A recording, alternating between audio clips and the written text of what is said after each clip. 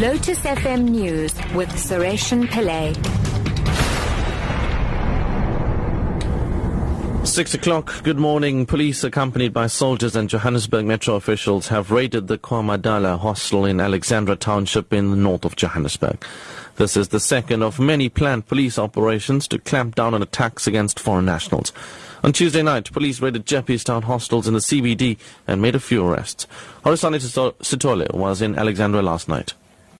At exactly midnight, a convoy of police vans and military hippos stormed the Kwa Madala hostel in Alex. The army secured the hostel surroundings while police officials went in to search the premises. A few minutes later, a police helicopter could be seen over in the sky, providing extra light and also a bird-eye view to men and women on the ground. The operation was calm and there was no resistance from residents. However, some were not welcoming to journalists. The raid lasted for about 45 minutes.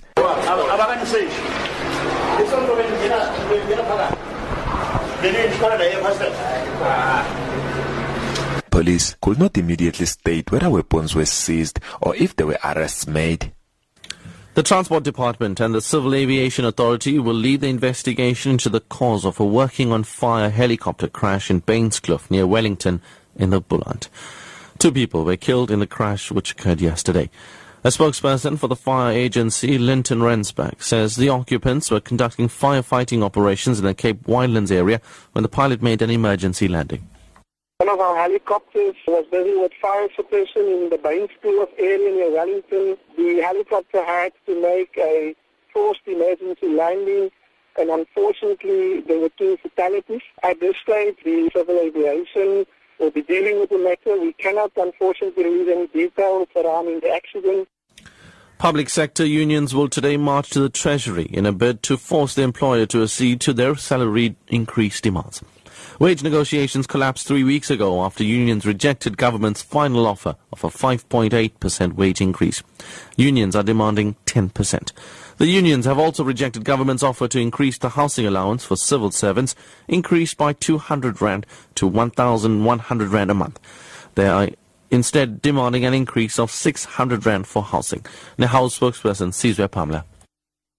This is the first step towards what we now see as an inevitable strike action. This is the first step towards mobilization, where we are raiding our members for what we see as an oncoming battle. And as Labour, we have got only so much that we can achieve in the boardroom. When all else fails in the boardroom, we can always shut down a government. And to prepare for that, we need to mobilize our members. We need to make them aware of the reality of the situation. And finally, Nigeria's military has confirmed that ground troops have joined an offensive on the last known hideout of militant group Boko Haram. The group has killed thousands in northern Nigeria since 2009. Nigeria's military, backed by troops from neighboring countries, launched an offensive against Boko Haram in February. This has led to the recaptured most of the territory the militants had taken in the previous year. The BBC's Tommy Oladipo reports.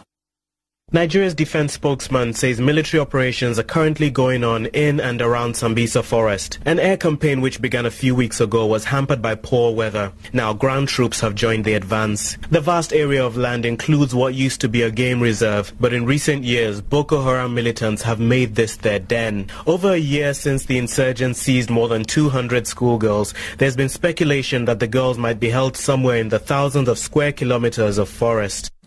Your top story at 6 o'clock. Police accompanied by soldiers and Johannesburg Metro officials have raided the Kwa Madala hostel in Alexandra township in the north of Johannesburg. I'm SARESHEN Pillay. I'll be back at 6:30 with your headlines. Matthew's up next.